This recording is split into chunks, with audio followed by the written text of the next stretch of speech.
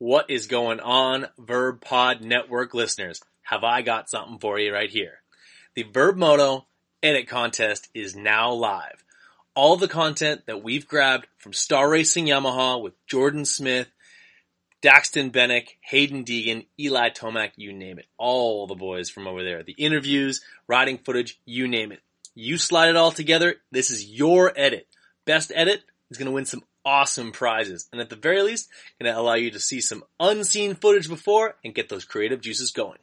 Go to the website, verbmoto.com/verb edit contest, and you'll find everything and all the information you need right there. All right, now let's get to this pod right now.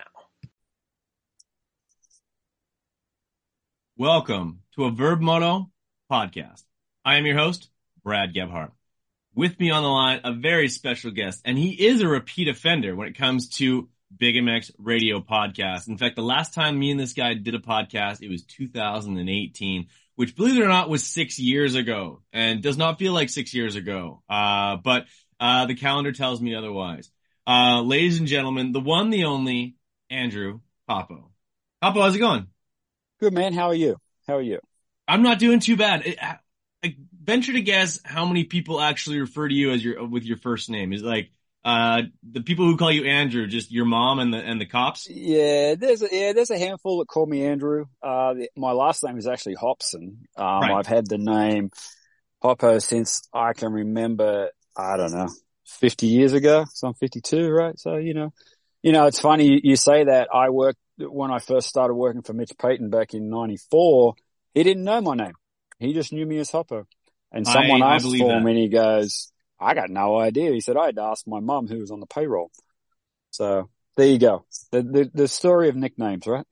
Oh, absolutely. I think as guys, we're pretty bad for not asking each other a lot of personal stuff. It was funny. We were talking about that at hockey the other night, going around, and we're like, yeah, like one guy on the team, like, we have no idea what Shane does for a living. Like no clue, as like he could be a secret agent for all we know, and not a single clue. And you yourself have had some pretty interesting jobs in the motocross industry, and we actually did that podcast. In 2018, we sort of combed through the illustrious career up to that point of Andrew Hopson, and it was like you kind of blew my wig back with some stuff, man. Kind of digging deep into some of the development of two-stroke pipes, and the fact that you worked with Mitch Payton in not only the infancy of his extremely dominant 125 team. You were at Pro Circuit when Ricky Carmichael was there, of course, with Chad Watts, when he developed his first version of what he would consider to be the Watt sauce. I'm sure you've heard too much about the Watt sauce and all that fun stuff. But yeah, that's going to be a different podcast. We're going to touch on a few of those things just to give people a little bit of a peek behind the curtain and some street cred. But we'll also dig into some other topics as well. But yeah, you worked for Mitch Payton when he was as much Mitch Payton as Mitch Payton has ever been Mitch Payton. You know what I mean? Like, he was like, that's in his late 20s, early 30s Mitch Payton. That's grumpy, I don't know what Andrew's name is, Mitch Payton.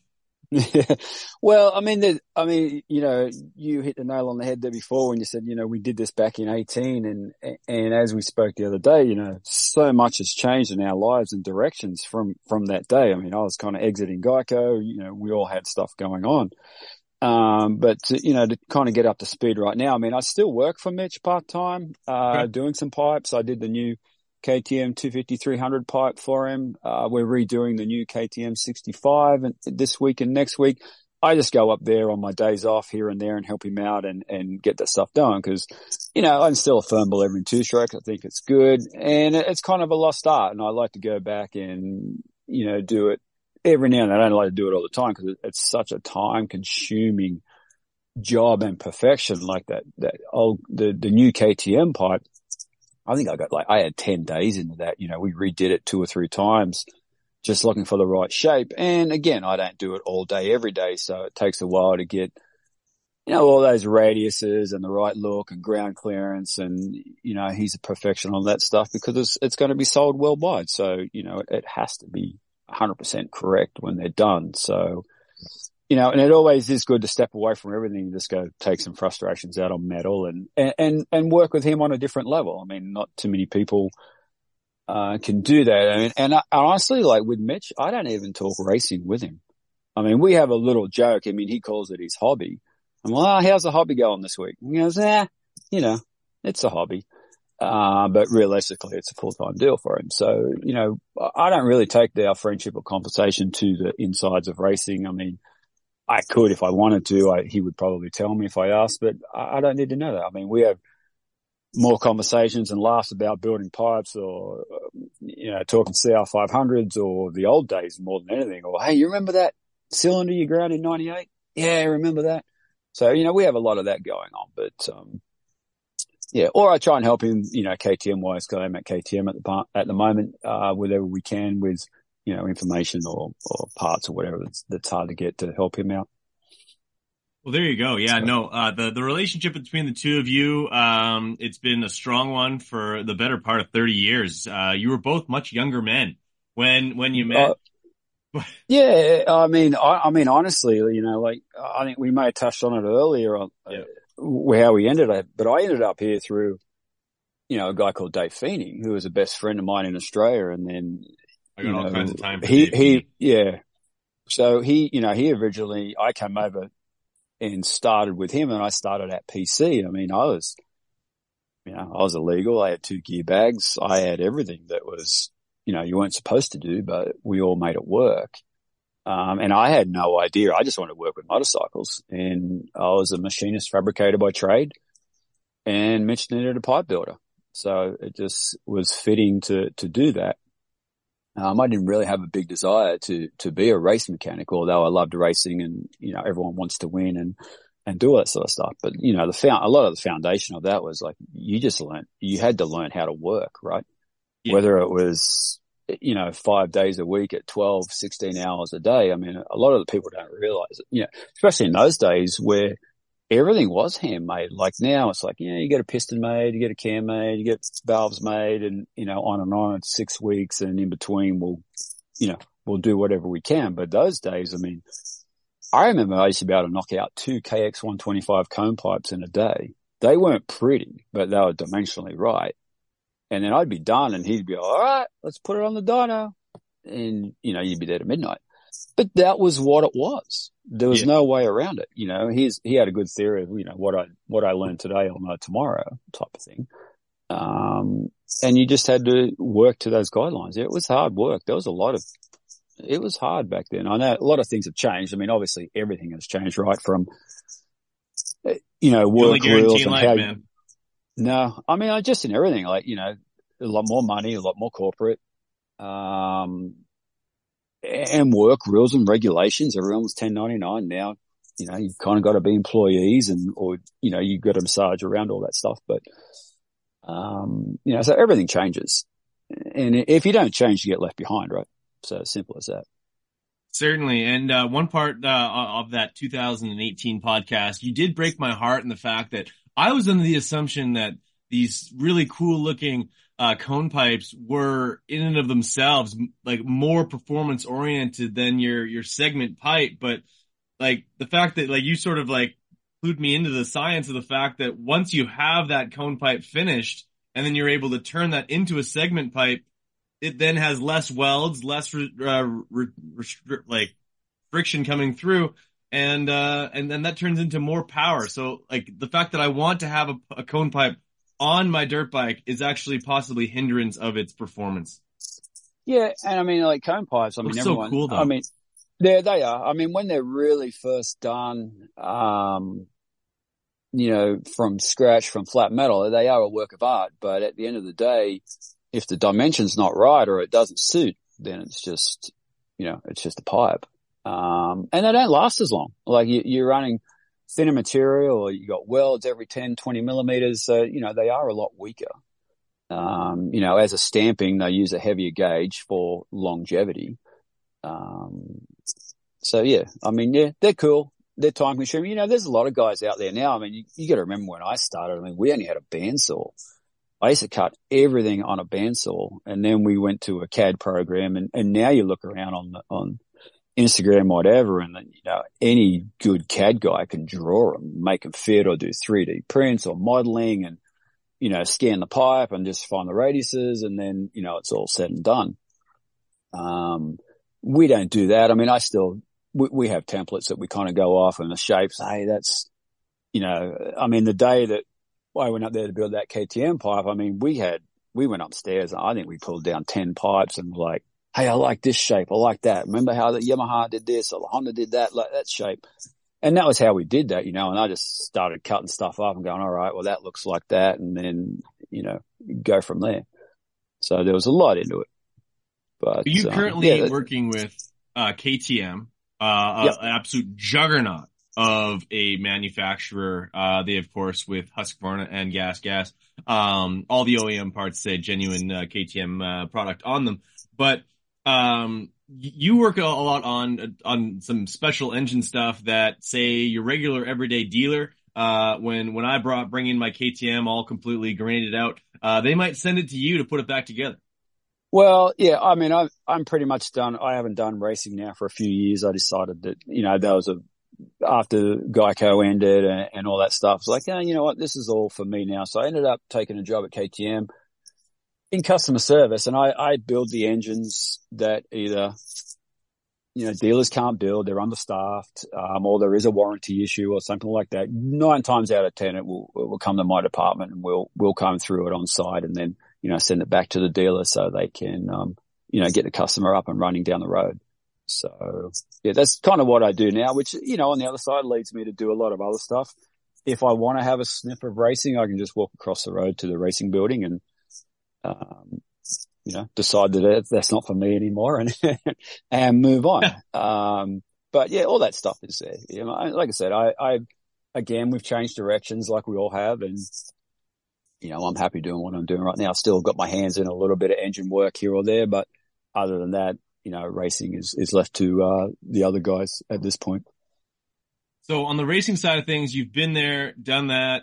You've been to basically every stadium, every national, that we currently run, aside from maybe a place like, Ironman, which wasn't on the series when you were there. And that's cool. You're happy with it. And I'm sure if you still wanted to attend one of those races or, throw on a pit shirt for the weekend, probably not outside the realm of possibilities. But with your new role, that allows you to focus on other things, which includes riding a motorcycle yourself.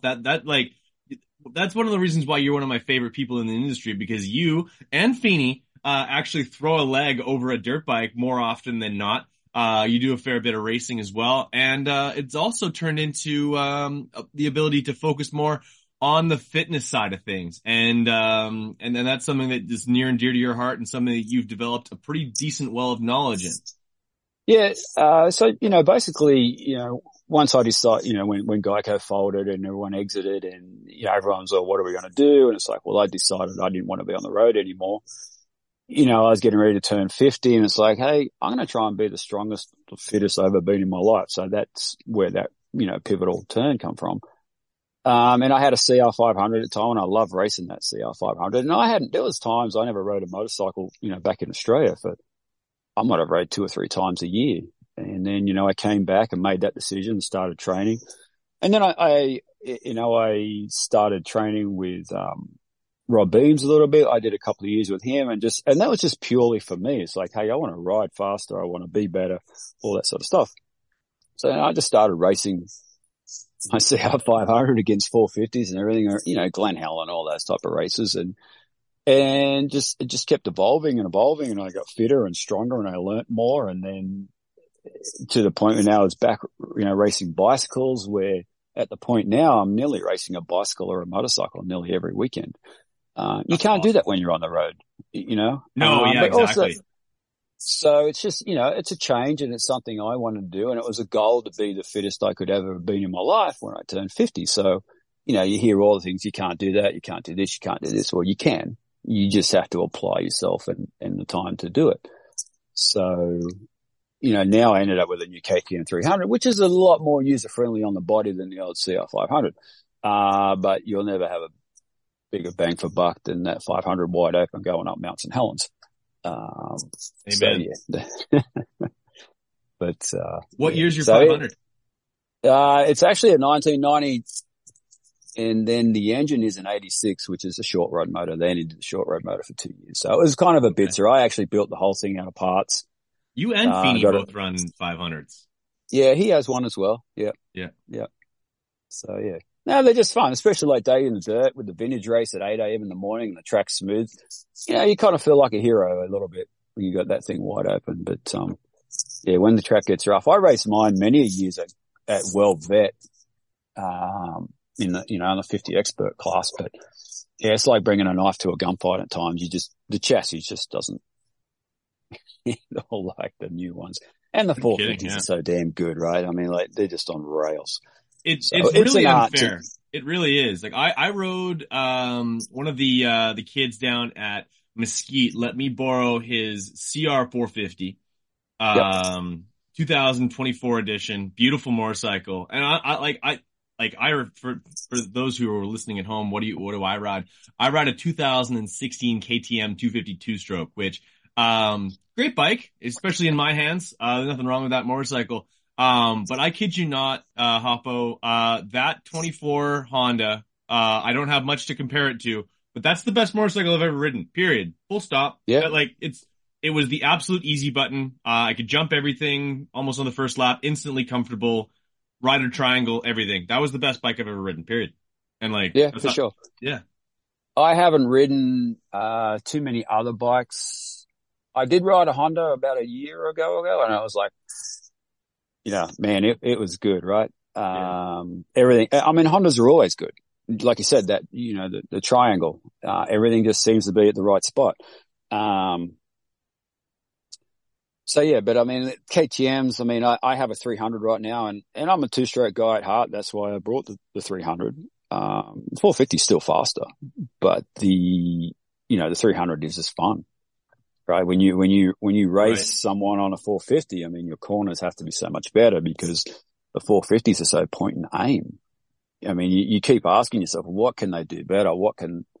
How do they make this a better bike? They're just trying to make it more. They do for some reason, somehow. I mean, it's all in chassis as well. They'll go a little direction, it's a little too stiff, and then they'll bring it back and it's a little more supple and, it's all for the end consumer. So you'd mentioned that at the age of 52 years old, you took hold of your fitness level and were able to essentially attain a fitness level that you hadn't really had. I don't think you've ever been really out of shape, but you'd never been at this level of fitness. Which not only, first of all, hats off to you. That's an amazing feat. But along the way, you must have also accrued a lot of new information, new lessons, and some methodologies to like sort of be able to pass on to others. That's a pretty cool thing. Yeah, I mean, you talk about the Mitch workload and everything in the 90s. I mean, everybody did. I mean, like everyone worked hard, but there was a lot there I never knew about personal development, personal fitness, macros and weight training and strength and you just went out and rode, right?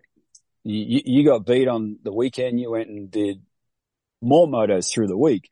Well, now that's not so the point. I mean, you still have to put the work in and, you have to stress your body to overcome to go to the next level, which is, that's what I learned working with Rob. There was, taper weeks, there was hard weeks, there was more cardio, there was, ladders training on the heart rate up and down or zone 2 training. And, then it's like when I first started, this guy's on crack.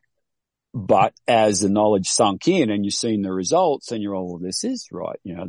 I do need to stress my body. Then I do need to pull it back. And then it's the same thing. Like you're not going to go run one of Mitch's KX 250s on pump fuel. Right. So then that comes back to what you eat, what you drink, and all that sort of stuff and rest. So it all starts to tie in and, I just grasped it and took it on and just trying to make something of it now.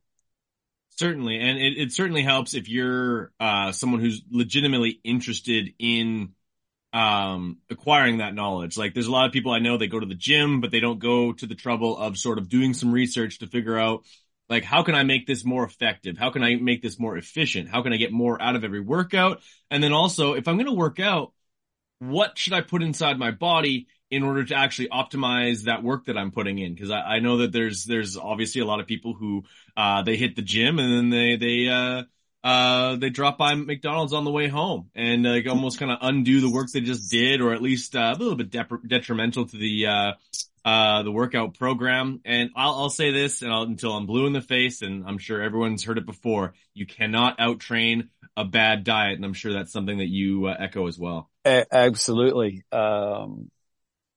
You just can't. I mean, I think that I have never done this, but I mean, I think that, I'm big on macros and all that sort of stuff. Now it'd be interesting to go and, do a week of either, McDonald's or Taco Bell or something like fast food, but try and keep in those macros that, hey, you're still in your calories and your fats, proteins and carbs. It's like, but you're just not using as good as fuel, right?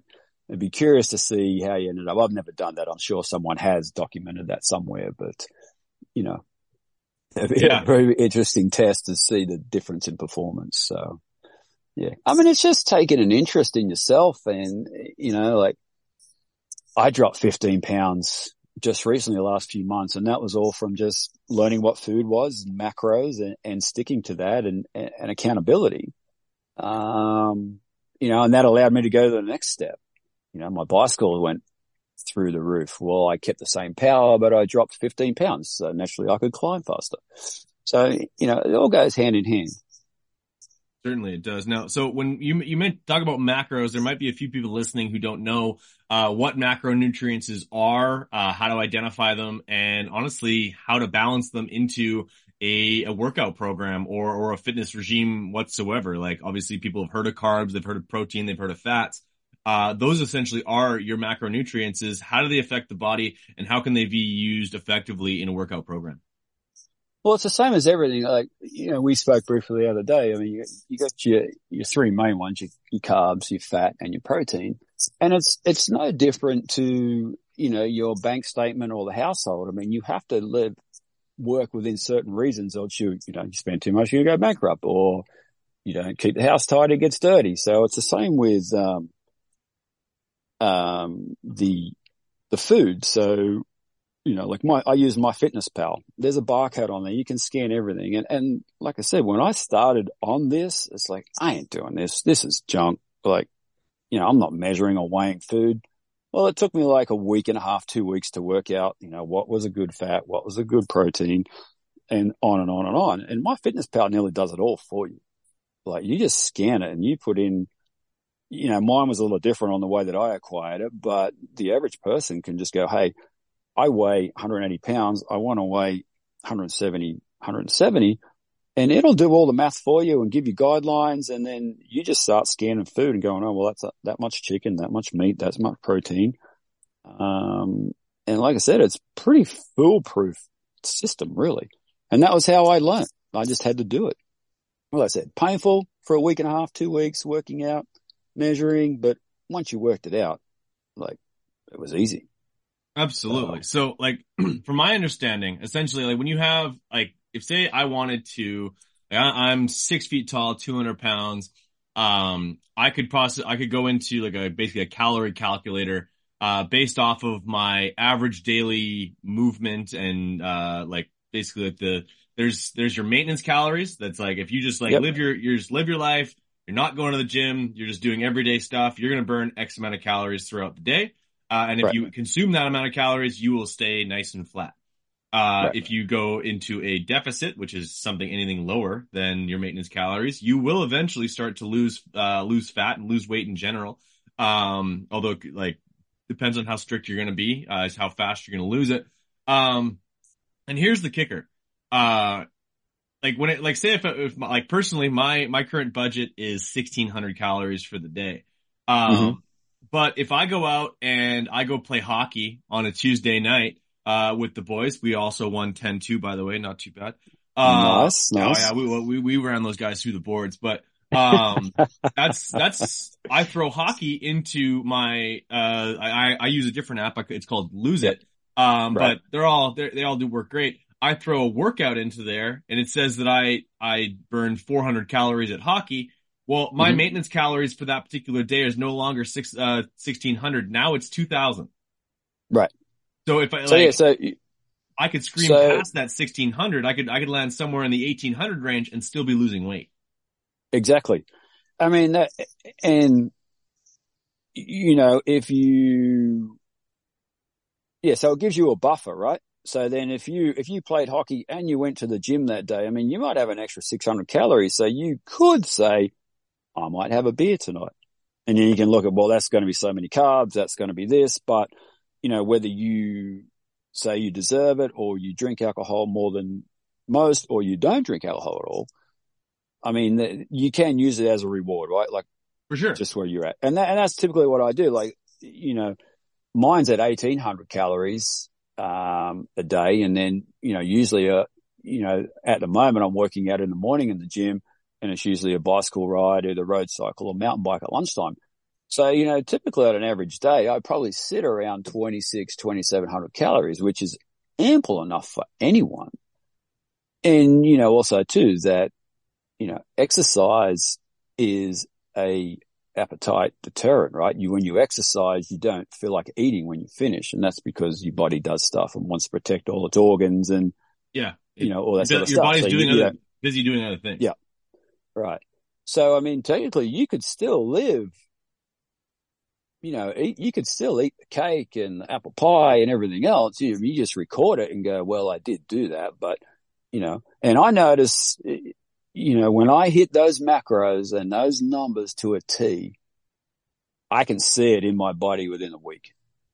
But like I said, I was hovering around 12, 13%. I'm down to 5 to 6% now. Like when I really hit those macros, you can see a difference in the body and you can feel a difference. So, it's just a little bit of discipline, a little bit of accountability.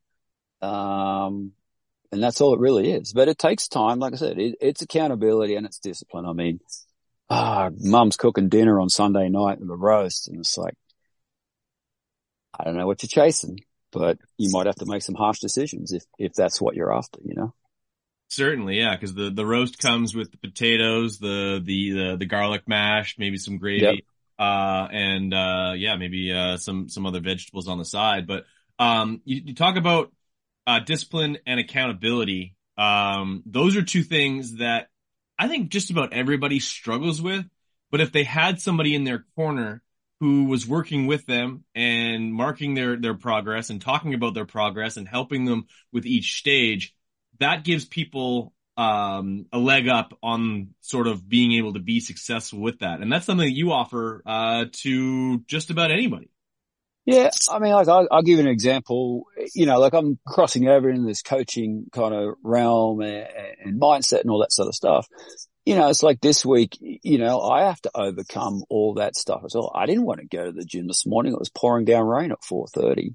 But I did a little Instagram post, right? Hey, it's cold, it's wet. I didn't want to get up, but I did, And I had a guy message me out of the blue and he goes, thanks for the inspiration. It made me get up this morning. It's like, well, awesome. I got someone up to move. I mean, that's the whole goal, right? But it's a struggle. I mean, I struggle every morning to get out of bed at 4:30, 5 o'clock to go to the gym or whatever. I mean, we're all in the same boat. Simple. Yeah, I think it's funny that there's a little bit of a fallacy that like people who do end up going to the gym at 5, 6 o'clock in the morning, that they either don't enjoy laying in bed or like that the sensation of being inside in bed first thing in the morning when you're all cozy is like not a positive, like not an enjoyable sensation. Like, hey, I love it just as much as the next guy. But I've got a goal. Like my goal is to when I race the Gypsy 500, which is May 9th for those, or not, March 9th for those who are listening. And teams are almost sold out. Perhaps KTM needs to send a team. It's at Mesquite MX. And then but my goal is to be 185 pounds for that race. I currently sit here at 205 pounds. So I have 10 weeks and I have 20 pounds to lose. Yeah, that's 2 pounds a week, which is significant. But I've set my calories. I know what my macros are and I know how much I have to work out in that time in order to get there. And I certainly want to get there because, for no other reason, Oppo, that my friends over at Fox Racing, they like to send me size 32 pants, and currently I don't think I could close those fucking things. So, Well, you can send those to me. Oh, no, I have a deal with O'Neill, but yeah, I can wear 30. I can wear 32s, and I can take my shirt off, and I feel quite proud of what I've attempted. But I'm not in going that back boat right to now, that, and that's changing. Okay. but you've got a goal, right? So that means that your why is more important than anything. Yes. Right. Why do I want to do it? Well, one, you probably want to make life easier on your little KX 125. Hell right? yeah. It's got, oh man, I'm only hauling an under 200 pound guy now instead of over 200 pound guy. So there's all those types of things. And I mean, I think that, when I look at a person that's in the gym or on the street and you can see that they're strong, you go, well, I know what they've been through. And I mean, like you can, look at you, like, you made some decisions that let you get overweight to an extent. Okay. You're pulling them back in, but you got to look at it this way. You were good at those decisions at getting heavy, right? Letting yourself go. So you just have to flip that. Hey, I was good at getting out of shape. I'm going to be good at getting into shape. So you just got to flip it. Yeah, it's daily decisions, man. Like, I know myself,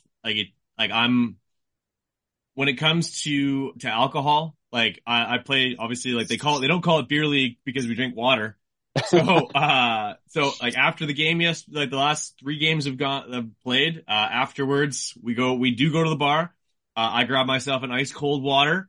And cause I know 2 things. A, the calories that come with beer is not what I need right now. Also, it's not just the calories in the beer, it's the food that comes with the beer itself. It's the chicken wings, it's the nachos, it's this, that, and the other thing, or stopping off at McDonald's on the way home after having the nachos. Yes, I've done that. But I've bucked those trends. And it allows me to enjoy my sport, still hang out with my friends, and get to where I want to be. When I get back to where I want to be, will I have a beer with the boys? Absolutely. That's part of that process. But right now I know I can't trust myself to have one without having 2 or 3. Not on a drinking side of things or getting drunk side of things, just the calories that come along with it, because you as well as I know, Hoppa, one beer tastes like another. Yep. And 2 parts here is like, are your hockey buddies there all on par with you on this goal and mission? It's like, hey, we got to help Brett out. Yeah. No, my good friends, like, honestly, like, yeah, a couple of them, like, they might tease you, like, hey, how's your water?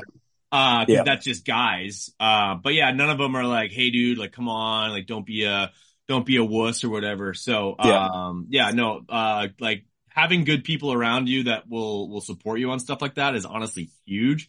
And, my buddy, Kirk and Jacob, those guys are like, yeah, no questions asked. They're like, yeah, enjoy your water, man. Just get to where you want to be. Yeah. Cause honestly, like, like the whole time I'm at hockey, or at the track, like I'm skating around thinking to myself, like, if I want to skate around it, like I'm 210 or just shy of 210 pounds right now. If I want to play at 180 pounds, that's 30 pounds. That's a 30 pound backpack that I won't be skating around with. Like I might be able to fly around the ice like I did when I was 25. I'm 35 now. And that would be good, because like, I'll tell you this, Hoppo, for as long as I played beer league hockey, I'll always keep playing against kids that are like 19, 20 years old. And, I'm having more and more trouble keeping up with them. Well, there's something to be said for youthism, right? I mean, I'm the same in bicycle races. Yeah. Where, I mean, I've been passed by a 16-year-old kid like I'm standing still. And I'm not too bad for my age group, or even a 16-year-old girl that's passed me on a climb, and it's that's like, damn, where do they get that from? But it's youthism. You can't beat that. So we have to work harder. And let me say this as well. It's like, I love alcohol. I love red wine. I love the taste. I love sampling all the taste, but what it does to me, I can't sleep. I get migraines. And I want to enjoy the day. I don't want to waste the day. I want to be active. I don't want to lay around and just go, oh man, my head hurts.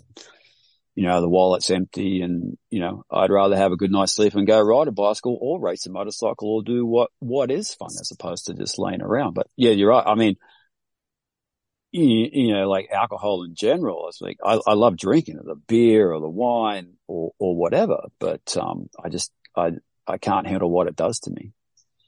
Yeah, no, that's me. That's me personally. I mean, to other people, everyone is different, right?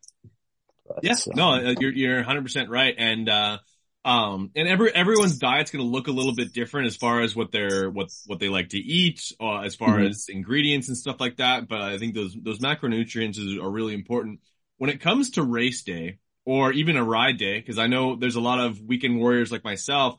I ride more than I race. I might line up behind a gate 5-10 times throughout the entire year. But in the summertime, when it isn't minus 30 and a foot of snow outside, I try and ride at least once a week. Right. What are some of the, what are some recommendations that you can make as far as fuel throughout that day or maybe the day leading up to it? Because you, as well as I know, nutrition and hydration leading up to an event is maybe more important than even the nutrition on that day. Because I know some people, a friend of mine, I remember I went to go play touch football back when I was like 19, 20 years old. He's like, oh, hey, make sure you drink some water today. I'm like, dude, if I'm dehydrated now, it is too late. Yeah. Yeah. I mean, I think that starts again, that is just knowledge and knowing what your body likes. But I mean, there's roughly a rule of thumb for hydration, which is, whatever your body weight is, half of that you drink, right? So if you're, 100 pounds, you should be drinking around 50 ounces of water a day. So, it's basically, if you're 200 pounds, 100 ounces of water a day. And that's not including, that is just water, nothing with a calorie. So not including coffee, not including Gatorade or anything like that. So that's what you should be drinking. And then everything else is on top of that. So that should be your first things. You try and stay in that barrier because there's, if you're underhydrated, that's an issue. And if you're overhydrated, that's an issue as well. And then now we're starting to get into sweat rate calculators and, it gets kind of deep after that. But, for me, like I raced Glen Helen on Sunday, SoCal Old Timers. So I'll try and hit all those, numbers of water and, staying hydrated throughout the week. So you're always, you should always be on the verge of peeing clear at some point. I like coffee too. I drink probably too much coffee at some point. It's too cold at the moment. So, I'm trying to get in 80 ounces of water a day on top of 2 or 3 cups of coffee, and it's cold and, it's hard to get that water in at times. You ever miss Australian coffee? And when I say do you ever miss? I'm like, do you constantly miss Australian coffee? I don't know. I haven't been back since 2018, so I don't know. I don't let you next time I go. I've heard it's good. It is. I mean, it's like everything. I think you go anywhere around the world and you'll go, man, that's a good taste. We're just, Yeah, it's something different. Yeah. So, and like on Sunday, like my deal, like on a race day, whether it is either a bicycle or a motorcycle, I try and get anywhere, and this is tough and it takes a lot of time to get used to it. And some people can't do it, but then you go back and look at your performance. So I'll always try and get around 1,000 calories in at least 3 hours before the race. Okay. Right. That can be done. So 1,000 calories is not crazy. No. So, for me, that looks like, 3 to 4 eggs, 2 English muffins, because now you're sitting at nearly 500 calories, maybe 2 coffees, 2 to 3 coffees, depending on how far I got to drive, try and get to the bathroom before, all that sort of stuff, get that out of your system. Coffee makes sure that happens. True. I mean, what like say it's, I don't know, I'll use Sunday because I raced motocross. So there was a practice and then I did 4 motos, 4 20-minute motos. So, I'm trying to get that 1,000 calories in of a morning. So my body is fueled and I've only got to top it off. Like if I go to the track and it's like, I grab the bagel and, it's all I could really stomach or maybe a banana. I mean, you're only talking, 150, 200 calories. and then you're going to go moto for 20 and burn, 250 to 300, you're in a deficit already, right? And then we talked about after exercise eating protein, because then your body starts eating itself. So, there's a lot going on there. So, and trust me, when Rob Beams told me you need to try and get more calories in the morning, it was tough because I wasn't really a breakfast person. But that sets the precedent for the day. And then all I have to do is top off through the day, whether it is, a Gatorade. I'm not a big Gatorade fan because it upsets my stomach. So I look for, other, like Infinite or those type of things where those, drinks are formulated at 300 calories per bottle. And then because, you need calories. And we all know, we spoke briefly the other day, like I did 4 motos that were around 250, 300 calories a moto. And we said, it's like, I don't think that it counts right because I was that smoked at the end of the day. And then I go back, it's like, well, did I eat enough between motos? Did I get enough in? Because I'm running a deficit, right? That was like the one thing that I struggle with at the track is I have a hard time eating. I have a hard time being active on a full stomach. Like I can't eat within probably 3 hours of hockey. Otherwise, it just sits.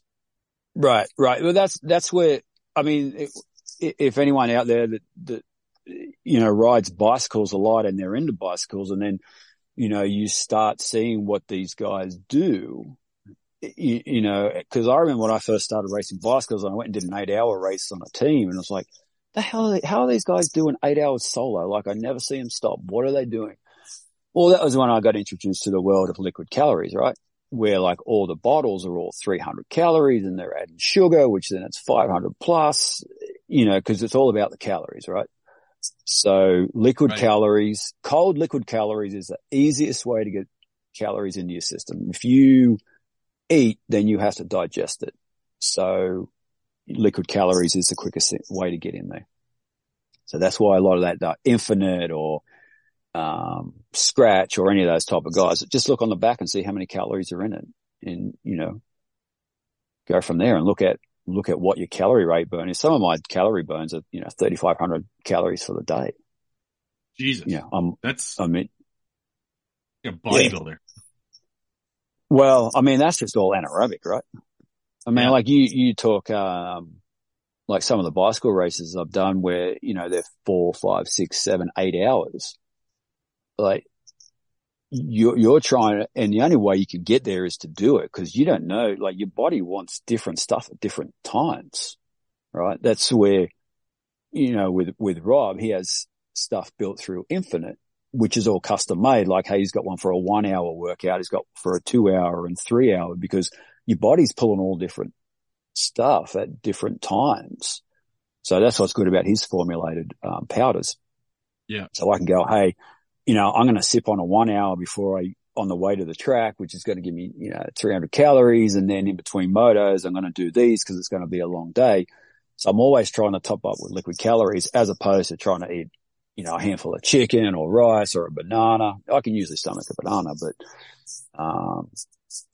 again, like you just got to be conscious of calories, I think. And then if you have enough calories for the day, you'll find that you will, get through the day, especially in moto, because we're basically all moto orientated, right? Yeah, I would imagine that most listeners of the Verb Moto podcast network are moto athletes. Not there might be a few hockey players in there, but those are just my Canadian buddies that are kind enough to listen to my podcast. Maybe a few of them are cyclists as well. Some cross training is being done. So Hoppo, you offer your coaching services to not only like athletes around Southern California, but the weekend warrior, Joe Public, anywhere, who have a fitness goal, someone who are looking for some guidance. Maybe they don't have the same well of knowledge that you have, but they might have similar goals. Right. How does someone get in touch with you, and what would it look like working with you? The easiest way to contact me is just through Instagram, at my Instagram handle, which is just Hoppo, and then, the message will come to me and we can just, chat back and forth and see what your goals are, where you want to go, what you want to do. And I just see a lot of guys out there, especially that I race with, and, that 30, 40, 50 pounds overweight, and just know that you can just get them to change what they eat and drop that 20 pounds. It's like they're a different man. They're a different person in everything, and they can ride a motorcycle faster or for longer. So it's just all about trying to be better, and just with education on food and fitness. Cause I don't know about you, man. I'm just trying to buy another 30, 40, 50 summers if I can. Yeah. So I'm trying to be the best I can at it.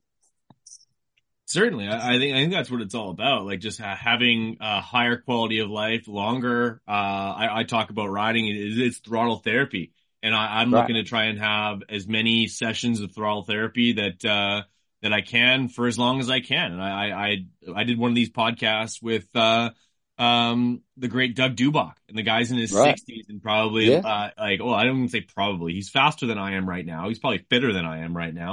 And he's also a better part of 30 years older than I am right now. So, I've got a lot of great years ahead of me. Yep. And I can make them that much better with some discipline. And also, one of the things that we didn't really touch on is something that I'm going to order probably in the next week or so is a heart rate monitor, something that can really help, as far as, just keeping track of some things. Yeah, for sure. Especially like when you're playing, hockey, which we touched on. I mean, like if you wear that heart rate monitor, through that game, like you said, you're out there, you do a hit, you're on, you're off. You're stressing the body, then it's recovering, then you're back out there again. Adrenaline goes through the roof, heart rate goes through the roof again.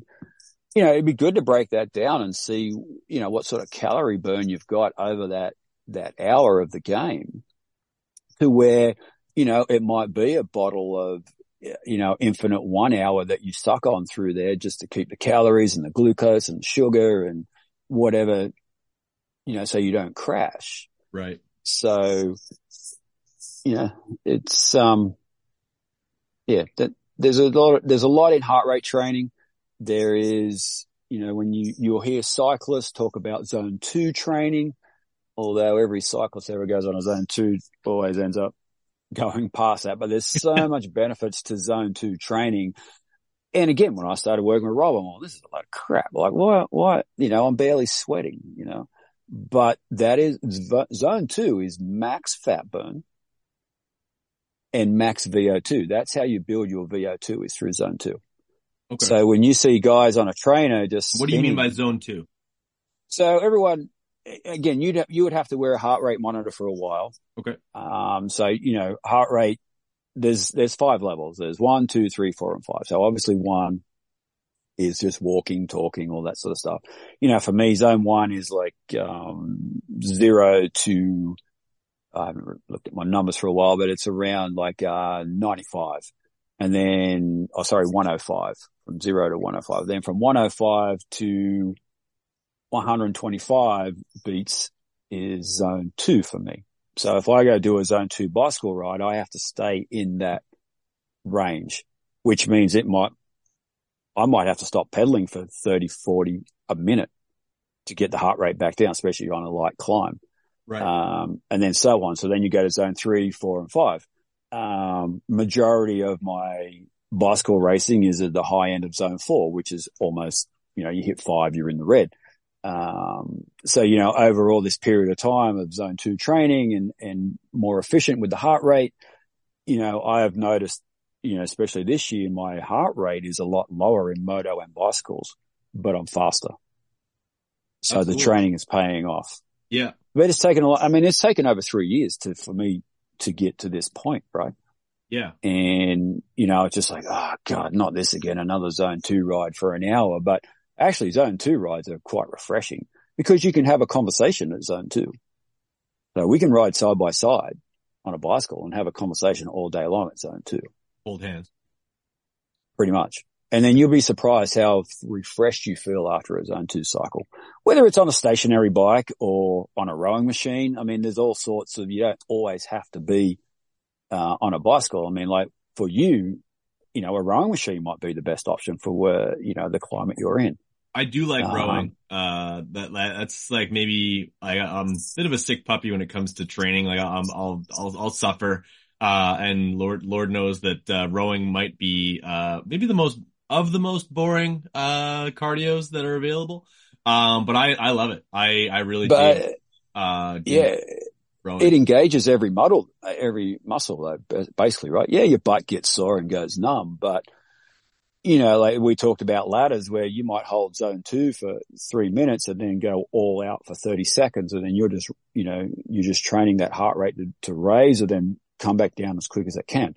Mm. And they're all the little things that you don't catch, right? But that's just from years of working with Rob and going on that, you learn all that stuff and the benefits from it. Cause like I said, when I started doing zone 2 training, I'm all, this is dumb. But I also come from a background of work for Mitch Payton where it was wide open every single day, right? Yeah. That's it. And I did not know that. I just thought that you just had to train harder and harder and harder. Well, then that leads to other things where, the mono or, the blood diseases because you can't rest. And then you get into you talk to anyone that did those extra 3 races last year. It's like it killed all those teams financially. Time wise, and the riders, they all needed 3 weeks of absolutely no exercise, just rest because they're so burnt out. And you probably start, I'm not saying I'm an expert on it, but that was an extra 3 weeks of stress for everybody in every way. So, but the crowd loves more racing, but the downside is going to be everyone getting ready. Yeah, no, I did that. The influx of it doesn't sound like much, but 2 extra races is essentially that's better part of 10% more racing throughout the entire year. And then that doesn't stop people or guys like Eric Perrinard to wanting to run the Paris Supercross. So there'll be invites for that. There will be invites for I'm sure Red Bull Straight Rhythm will come back to some effect. And it's not like these guys stop training. They're always on something. They've got to test. They've got to do this. They got to do that. Right. And that's all part of it. I mean, realistically now, when you look at it, I mean, we'll just use Chase. I mean, the extra 3 races for Honda. He was a Supercross champion.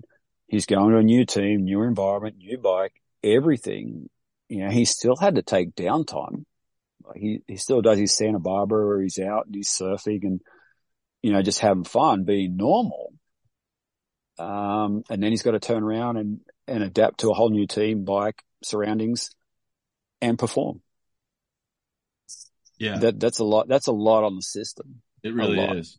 Yeah, that's how we arrive at adrenal fatigue, where you're just running yourself into the ground, and even after a great workout, you don't feel fantastic. Well, this has been really eye opening. I hope it has been for the listeners as well. Before I let you go on this show, like I said, I encourage anyone who enjoyed, listening to you on this one, go back and listen to the Big MX Radio podcast that we did in 2018. And, the link to that video is in the description for this, whether you're watching this on YouTube, on Big MX Radio YouTube, or, listening to it on the Verb Pod Network. You can go back and listen to that one. Lots of great stories, including this one. I don't know, I'm not sure if you remember it exactly verbatim. But there was a situation, or basically an agreement, between one Ricky Carmichael and Mitch Payton, during his rookie season, that, there had to be an amendment to this agreement, based off of just, tell me the story. I love this story. Yeah. More people need to hear this story. So, okay. I mean, we knew Ricky was coming and we knew he was good. And at that point, so that was, 96. I was at PC. I was doing R&D with Mitch and I was the cone pipe builder. So Ricky comes along, little tubby kid, and he's like, man, I want a cone pipe. And Mitch says, oh no, you got to win a race. And he goes, all right, if I win a race, I get a cone pipe every time I win. Oh God. And Mitch says, oh, done, deal. And I think we got it. I think I built number 4 or 5, and Mitch is all, that's fucking it. We're done. We're not doing this anymore. We had to break this agreement. But he got one nearly every week for a couple of weeks, and then Mitch is all, we can't do this anymore. And then everyone shook hands and we're all good. But yeah, that was part of one of those deals. The other good one was, now we're telling stories of, Ramsey, Nathan, and he couldn't get a hole shot or save his life. Already those guys, Casey Johnson, they're all kind of sucking. I mean, I shouldn't really say that at the time, but so he sent him a pair of running shoes. Yeah, he sent him a pair of running shoes in the mail as a joke, and they kind of took it serious. Anyway, I heard Nick Way did not appreciate those. No, he did not. And then anyway, so the next week we were sponsored by Split Fire Plugs at the time, and they had issues. And then Nathan hole shot it, and the tip fell off the spark plug. So Nathan turned around in good faith and sent Mitch a box of NGK spark plugs. That's pretty great. I love that. It's funny, Split Fire, a lot of people ask why, like where Split Fire went. Oddly enough, that company actually ended up basically, being, accused of and then like, I guess convicted of fraud. They were committing false advertising, essentially saying that the split, like basically the arc, having it have two, like they essentially claimed that the spark plug itself increased horsepower, which was not true, and the company essentially became defunct because of it. Right. Yeah, I don't remember all the ins and outs of it now, but I mean, at that point in time, it was, it was a corporate money sponsor, so we had to abide by the rules. And then I remember just dyno and they would fail to an extent. But I mean, we tried for it. Mitch is not that type of guy, just take the money and run. I mean, we worked pretty hard to try and get that to work. But like you said, at the end of the day, who knows what the parent company was? You don't know whether it was set up to fail. Right. There's all that sort of corporate stuff that can go on, but yeah, it was a funny time, and it was a good sponsor at the time. I mean, he needed that stuff. Oh yeah, it's never checks for clearing. That's awesome for Mitch. And then honestly, since then, the number of people who have built KX 125s, set up black wheels and split fire across the shroud, like it's actually a shame the company's no longer around because they get a lot of press. For sure. Yeah, I've had a couple of guys around the world, just message me because, there's still some, I don't post too much of what I build for Mitch, especially late model stuff, because it's still current for sale and that sort of stuff. But, I do go build them. I have an agreement with him where I can rent the space and build them. And I built one for a buddy of mine in Australia last year, and, he was pumped and all that sort of stuff. So, yeah, they're definitely coming back around, and it's always sad. Like, you think back now to the late 90s on the stuff we threw out or we didn't care, or I'm not saying we didn't care, but, it was just, plastics every week. And now if you had a set of plastics or those chrome plastics from 95, it's like, damn, you could nearly retire, right? And who would have thought that all this time later that all that stuff is such a demand? It's amazing, really. It really is. And yeah, completely off topic. And like maybe I'll become wrong because it's not my sort of heyday, growing up with it. I don't see today's, like, I don't think anyone's going to, or they might, but I don't think anyone's grabbing a 2024, like in 2034, I don't think anyone's grabbing a 2024 KX 250F and like building a throwback 2024 Mitch Payton bike. Does that make sense? Like that 2004 hybrid, the Cowie and Suzuki. Yeah, exactly. Like, or even like I have a 2006 250F, and first of all, those things are extremely hard to find parts for, especially performance parts. And no offense, but those bikes are horrid. Like that bike handles like a shopping cart. Yeah, I don't know. I mean, it's hard to say. I think that if you look at 10 years ago, like I said, 2014, is anyone building them now? Because like all the manufacturers have that 10-year rule, right? Like after that last model, that they're supposed to, by international law, make parts for 10 years. I mean, good luck trying to find a CR500 part right now, or a KX500, right? And who would have thought buying one? yeah, I mean, who would have thought that, when I came back to the US in 16, I mean, you could pick up a CR500 for $900 on Craigslist, right? Yeah. Now you might want to add a couple of zeros to it. So I don't know. It's interesting to see. What might change it is if it all goes electric, right? In 20 years time, someone might think, I'm going to go build that Davey Millsap's CRF 250 or that, Ryan Dungey RMZ 250. Who knows? Maybe. I don't know. I think, I look at that as like my son that's 22. I mean, what was appealing to him? Right. Was it the Dungey era in the Suzuki? I don't know.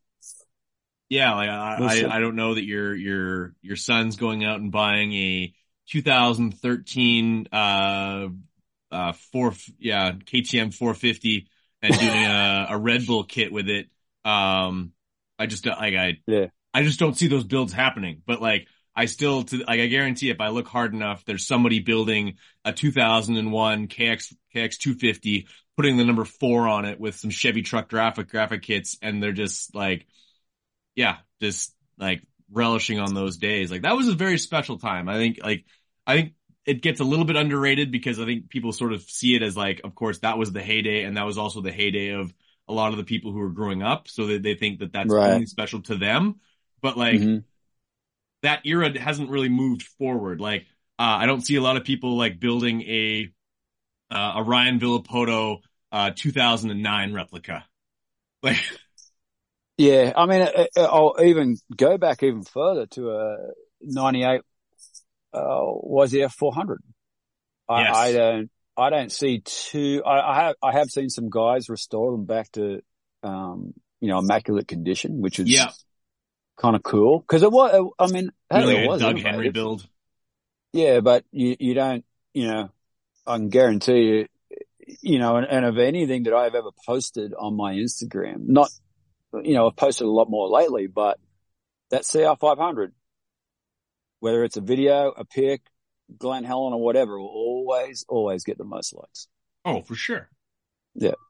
Yeah, that's when I went down to Shoals to do the release with Stu Baylor on his brand new team. He went out and bought a KX 500 and it was 2 or 3 clips on Instagram got about 100,000 views. Him on the 4-stroke didn't really hit the same, weirdly enough. But no. I mean, that was the same as Alex Ray at Day in the Dirt on his KX 500.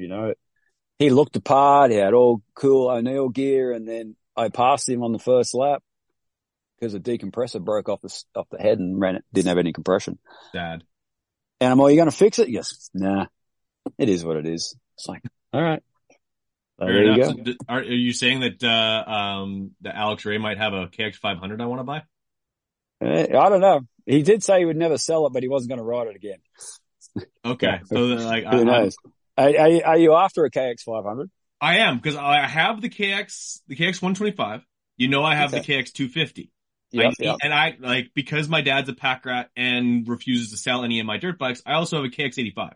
So I need the KX 500, put the number 95 on it, and I just complete the collection. I don't think I need to buy a KX 65, but if I do, I'll go buy one. But the KX 500, and I did ride one this last summer, and it was hella fun. So I think that needs to be part of my repertoire. They're an art to ride, right? They're just a big 125. I mean, they only rev to 6,600 RPM. Yeah, that's it. So they're fun. I mean, when Glen Helen is basically the best track to ride around Southern California. You go anywhere else, and you run out of shock, because you can't run them stiff. You have to run them soft. Else you just get exactly. up. So when I'm down in Southern California, not only do I know I have a place to stay, but I have a bike to ride. So I can get you a KX 500. I know I got a couple of buddies with them. They all race Day in the Dirt and 2-stroke cup, so you're all good. All right. I'll have to get you down for 2-stroke cup or Day in the Dirt or something like that. Needs to happen. Does. Andrew Hopson here on the Verb Pod Network. Thank you so much for making some time for us. Once again, how can people reach out to you if they themselves want to turn their 2024 physique fitness level around? Drop that for me one more time, and then we'll let you get down with the rest of your day, man. Thank you. I really appreciate it. This has been awesome. I love doing this stuff. Yeah. Just Instagram, Hoppo, Hoppo. Just send me a message and we can go from there. I'm trying to post more and more each day on this sort of stuff. Yeah. So we'll just leave it at that. Love it, my friend. Hoppo, Awesome. just like a kangaroo from down under. You have yourself a great one. Don't hang up just yet, my friend. But yeah, okay. The podcast, Thank we're you. going to cut her off right there. There you have it. Another Verb Pod Network episode done and dusted. Thank you guys for checking out this episode, and hopefully you enjoyed some of those cool stories from Andrew Hopson. The guy's an absolute legend. He's been around the sport way too long, and the stories are pretty much endless, so we're going to have him on at some other point. Could really dive deep on some of the stuff that he had going on with Mitch Payton back in the 90s. Of course, he was not only a race mechanic, but also in the shop, building some of the unobtainium one-off things that honestly probably never even saw the light of day. So we're going to have to dig a little bit deeper with Hoppo. Hope you guys enjoying all of these podcasts. Like I said off the rip, go to verbmoto.com/verb edit contest, and you're going to find all of the info you need, as well as all of the video clips to slide them all together and create some unbelievable content. What that's going to allow you to do is sharpen your skills, also be able to flex the skills you already have, and get those creative juices flowing in order to possibly win some very sick prizes. Like I said, verbmoto.com/verb edit contest. Get after it.